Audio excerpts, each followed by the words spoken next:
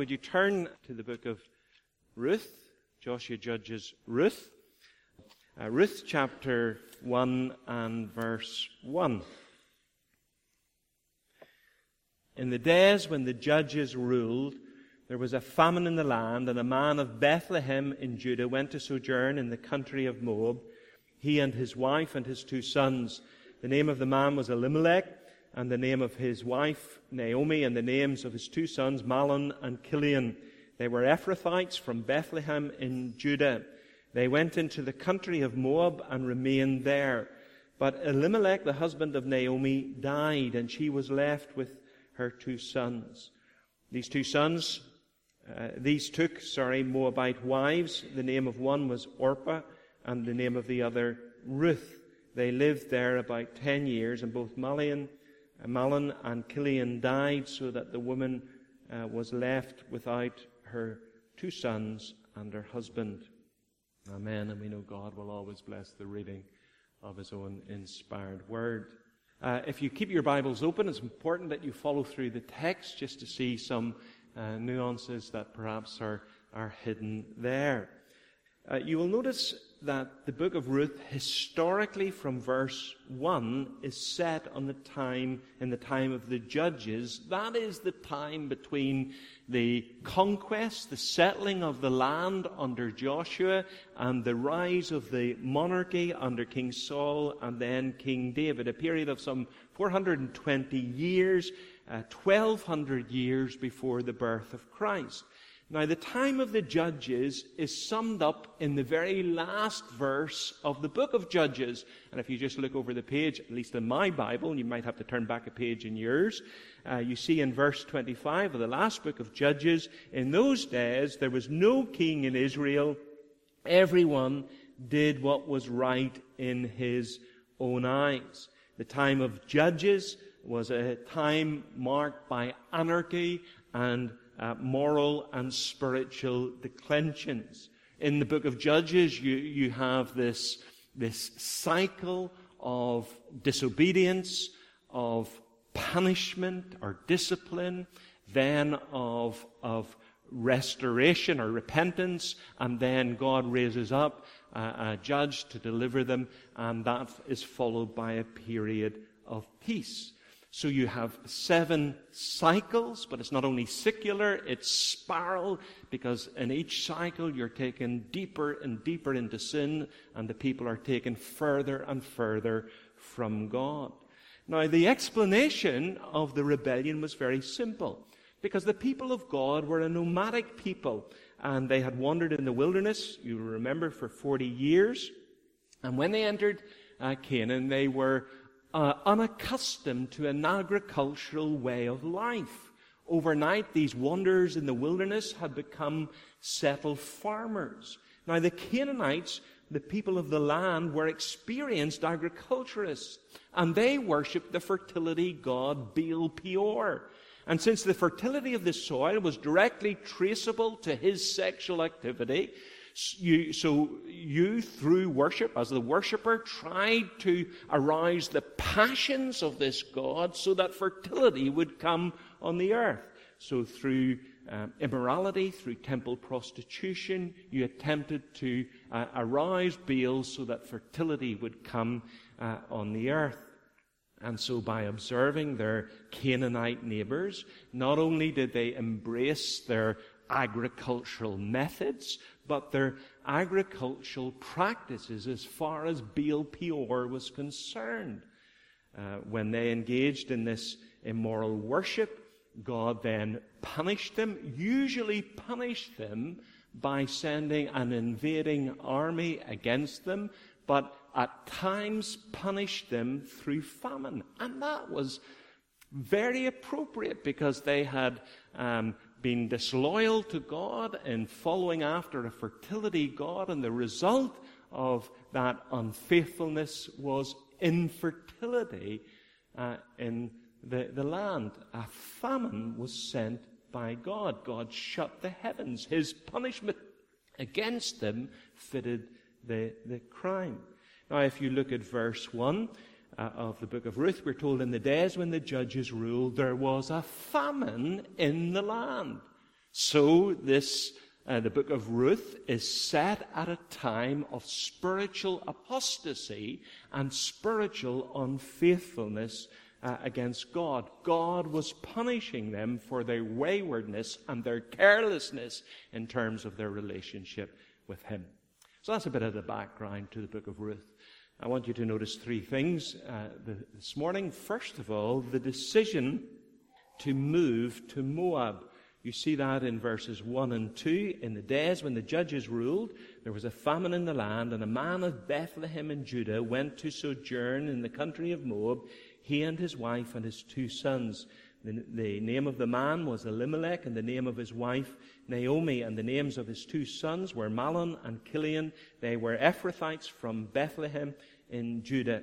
They went into the country of Moab and remained there. Moving house is always a stressful occasion, but migrating or emigrating to another country is very difficult indeed. And here we are introduced to a man, Elimelech, his wife Naomi, his 2 sons, Mahlon and Chilion, and they're a family on the move, and they're not moving simply to a new neighborhood, to a new town, to a new city. They're moving to a new country, the country of Moab. And the reason for the move is given for us there in verse 1. There was a famine in the land. Now they lived in Bethlehem. That is the same Bethlehem where David tended his sheep on the grassy hills outside that village. And it's the same Bethlehem where our Lord Jesus would later be led in a manger. Now there's a bit of irony here. They're from Bethlehem. Bethlehem means house of bread. And that was an indication of the fertility of the region. Bethlehem and that surrounding area was the bread basket of Judah, and yet there was a famine. But that fertility had disappeared. God was punishing His people, and a time of famine was in the land. And so Elimelech moves his family to the land of Moab, a neighboring country some 50 miles south of Bethlehem. Now we must ask ourselves what prompted that move to Moab. Now, obviously, there was the famine in the land. But we're looking behind that reason for spiritual reasons why he would move to the land of Moab. And the first of those is that he walked by sight and not by faith. You see, it's very important for us to understand that in Israelite thought, to forsake the land, to leave the land, was to forsake the covenant and to leave God. God had promised the land as an inheritance to Abraham and his descendants. That was reconfirmed to Moses. And you remember how God punished a whole generation in the wilderness for refusing to go and take possession of the land that he had promised. Now, some commentators are very sympathetic to Elimelech and his family. After all, they say, had he not a responsibility to look after and provide for his family? Now, undoubtedly, he had noble motives in seeking to provide for his family. But as Matthew Henry points out, if everybody had done what Elimelech had done, the land would have been dispeopled. Added to that, you must remember that Moab was a country where they worshipped Chemosh, a god to whom human sacrifice was made. They were also the traditional enemies of the people of Israel, and most recently had conquered Jericho and dominated them for 18 years. Now, for Elimelech to migrate with his family and raise his sons in such an alien, godless, wicked culture, at the very least was an act of spiritual recklessness. You may object and say, but he had a responsibility to provide for his family. But remember the words that David later penned in Psalm 37, 18 and 19. The days of the blameless are known to the Lord, and their inheritance will endure forever. In times of disaster they will not wither. In days of famine they will enjoy plenty. Verse 25, I was young, says David, and now I am old, and I have never seen the righteous forsaken, or their children begging bread. Also, commentators point out that in the first 5 verses, it's the only scene in the book of Ruth where the name of God is not mentioned. And the inspired historian wants us to see that. He wants us to understand that God was not in their thoughts. You see, Elimelech walked by sight and not by faith. He ought to have stayed in the land that God had promised in the spirit of the Salvation Army officer in Shanghai in 1949, who said in his last telegram to his headquarters before the communists arrived, I'm sitting in the premises and standing on the promises. Now, there are times that in our own spiritual lives where we experience a spiritual famine, when things are difficult, when things are dry, when things are hard. Sometimes in church life, we experience a famine of spiritual blessing. Sometimes God punishes us. Sometimes God tests us. Sometimes God withdraws from us. Now, it's the easiest thing in the world to toddle off to Moab rather than putting our trust in God. It's like the president of Ukraine, when President Biden offered to take him, airlift him out. He said, it's not a ride that I want. He said, it's weapons.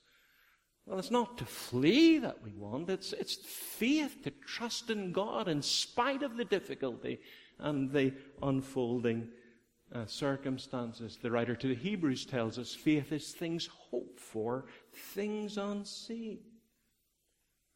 Sometimes we have to say to ourselves, I can't understand why I feel like this, why I feel dry and barren and stretched, and why I'm facing all these difficulties. But help me, O God, to trust in you in spite of my feelings, in spite of the difficulties. See, in our difficulties, we can endure our trials with a stoic resolution, but that can leave us bitter and hard. We can escape our trials like Elimelech. We can run from them. But often in running from them, we are running from God. Or we can employ our trials or enlist our trials so that they work for us to lead us into a deeper dependence upon God. Warren Wiersbe says, often our difficulties are stepping stones to a deeper faith and trust in God. So he walked by sight and not by faith. And secondly, he lived for the physical and not the spiritual. There's evidence in the book of Ruth that Elimelech was a very well-to-do individual. In verse 2, we're told that his family were Ephrathites. Now, there's historical evidence that an Ephrathite was a member of the local aristocracy. Ephrath was the ancient name for the area in which Bethlehem stood, and to be called an Ephrathite meant to be part of the family that first settled and established themselves in that area, a respected member of the community. And indeed, we know the family of Boaz from later in the book, who was a relation of Elimelech, was from a wealthy background, a land owner with many harvesters working for him. When we add to that the words of Naomi when she returned to Bethlehem in verse 21, I went away full and the Lord has brought me back empty, indicates her and Elimelech's prosperity. So you see, for Elimelech to migrate to Moab, it wasn't a question of life or death, or of starvation and survival. He was wealthy, but he didn't want to use or employ that wealth to sustain him. He was trying to protect his financial resources and hang on to his wealth. He was putting the material before the spiritual, his riches before his relationship with God.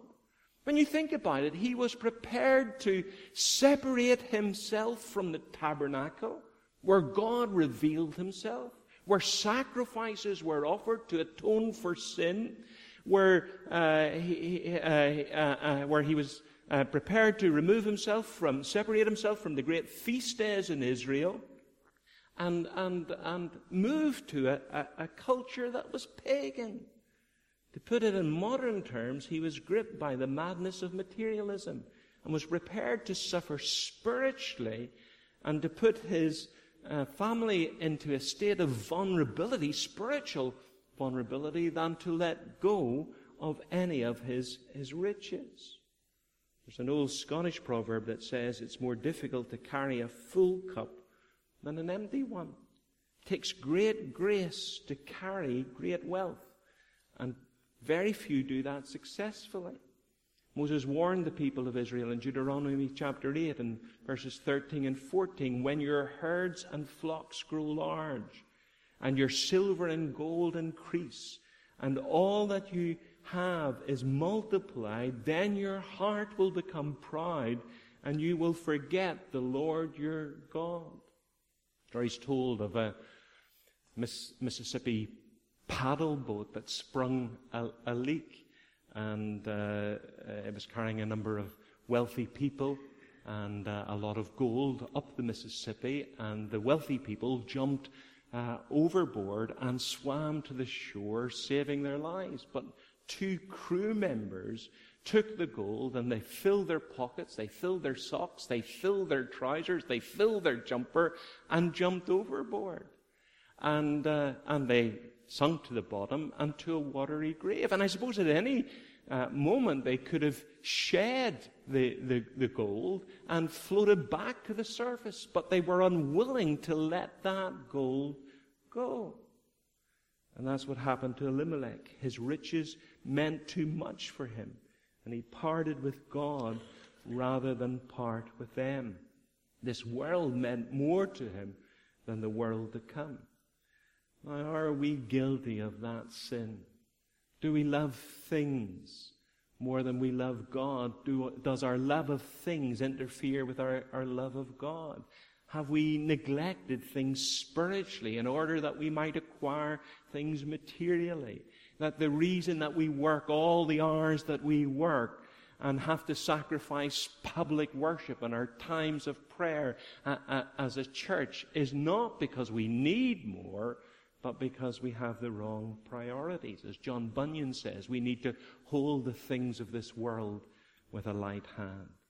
The decision to migrate to Moab. Secondly, notice the declension in moving to Moab. There's evidence in these verses to indicate that Elimelech was well aware of the dangers, initially at least, of moving to a wicked and godless culture. If you look at verse 1, we're told that in the ESV that he went to sojourn in the country of Moab. The NIV says he went to live for a while in the country of Moab. In other words, the move was temporary. Wycliffe translates that he went to pilgrim in Moab. Moab didn't intend to put his roots down, to make his home in Moab. It was temporary. It was for a while. It was to sojourn in the land of Moab. In the original, we're told quite explicitly that Elimelech not only moved to Moab, but he moved to the fields of Moab. You see in verse 1 it says that he went to sojourn in the country of Moab. And then at the end of verse 2 it says he went into the country of Moab. Now if you're using the NIV, that's a bit lost. But the word country there in verse 1 and in verse 2, it's 2 different words. Now, we use country in that way, don't we? We talk about our country, our wee country, Northern Ireland. But we also talk about moving out into the country, into a rural area. And you see at the end of verse 2, when we're told that he went into the country of Moab and remained there, It's that other word that means the rural rather than the urban. It's some versions translate it that he went to live in the fields of Moab. In other words, he knew the dangers of the culture. And so he wanted to protect his family, and rather than move them into a town or a village, he decided to isolate them in the country. He tried to build in protections for his family. Now, do you notice the change there at the end of verse 2? It says, they went into the country of Moab, into the fields of Moab, and remained there. You see the progression? He went to sojourn, he went to live for a while, but he remained there. The NIV says he lived there 2 weeks. The Authorized Version says he continued there weeks still. The New Living Translation says he settled there. The ESV says he remained there. When he arrived, his intention was to stay just for the period of the famine. But he sensed acceptance. He entered into relationships with the people. And his original intention of returning was postponed, and he stayed. Now, added to that, we find his 2 sons, Mahlon and Chilion, taking for themselves Moabite wives, something that was strictly forbidden in the Old Testament law, that they were not to intermarry with the people who surrounded them. So do you see the progression, the spiritual declension in leaving the land? His intention was not to stay, but to get relief from the famine. They settle in Moab, in the country rather in the town, but he begins to put his roots down, and then eventually his 2 sons marry Moabite women. Now, sin's like that. Sin's progressive. It's usually not with the big temptation that Satan steals our hearts from God, but it's this gradual progression into sin that takes us away from God. I was reading in the paper when I was in America of this woman who was on one of those airbeds just out in the sea, and she fell asleep, and she was found 5 miles off the coast by the Coast Guard, clinging to this lilo. She had drifted imperceptibly from the shore.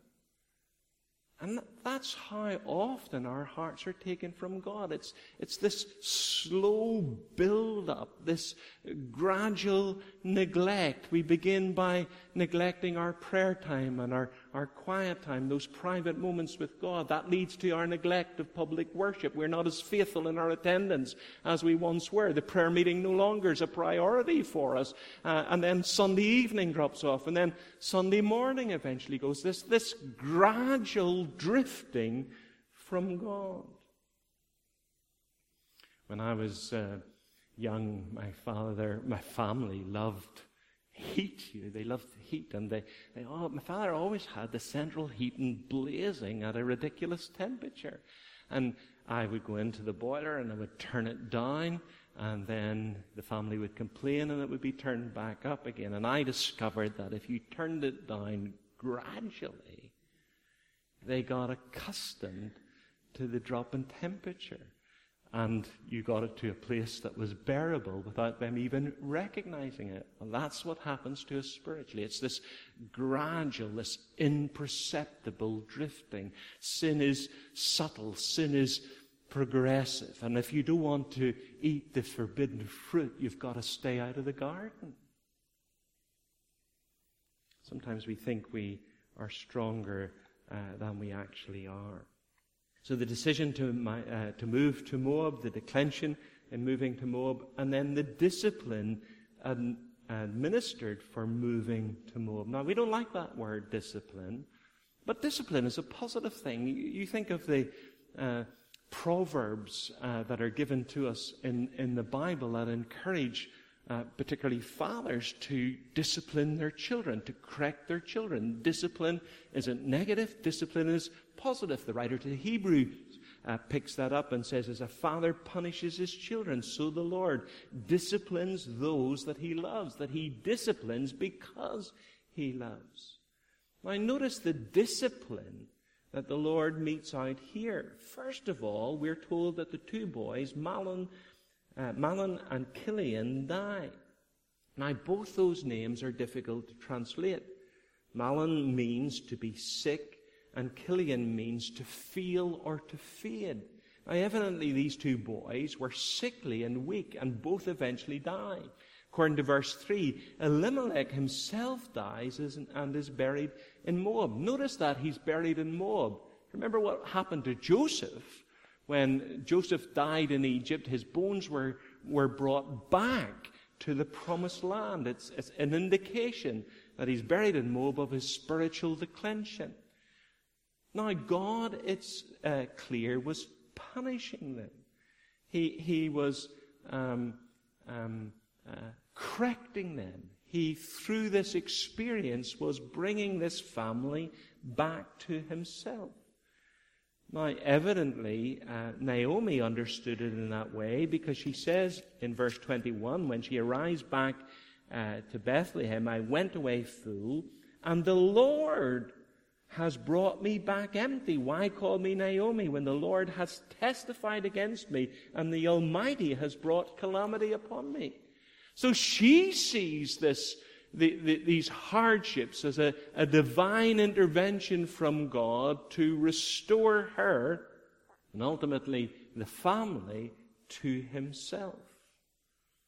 Now, I don't want to sound like a health, wealth, and prosperity preacher this morning. You know, this kind of idea that if you're sick before you're 70, there's something spiritually wrong with you. After 70, you can fall to bits, and nobody bats an eye. But I don't want to sound like that. But the Bible does teach that God does correct us, and God does speak to us through our trials. And sometimes he puts us on our backs that we might look up to him and acknowledge him and renew our relationship with him. And what I'm saying is, yes, it's true that God does send trials to test us. That's the message of the whole book of Job. He sends trials to improve us and deepen our knowledge and experience of him. Sometimes he prunes us so that we will have increased fruitfulness. But sometimes he does discipline us, that we might renew our relationship with him. C.S. Lewis, you remember that famous quote, God whispers to us in our pleasures, he speaks to us in our conscience, but he shouts to us in our pains. And sometimes through the difficulties, he's tapping us on the shoulder and he's saying, remember me. Remember me.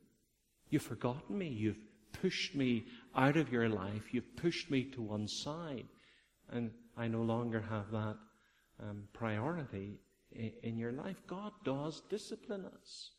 He disciplines those that he loves. And thank God he does.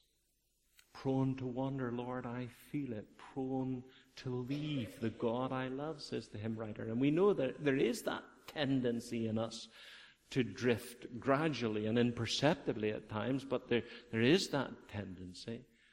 But every now and then God brings us up short, and he says, remember me, and we can readjust our spiritual priorities and we can put him first in our lives. And maybe some of you aren't Christians this morning, and you're not converted, and you have no experience of God, and maybe it's through your trials and your difficulties and the present hardships that you're facing that God is speaking into your life, and he's calling you to faith in him. So the decision to migrate to Moab, the declension in moving to Moab, and the discipline for moving to Moab. Amen.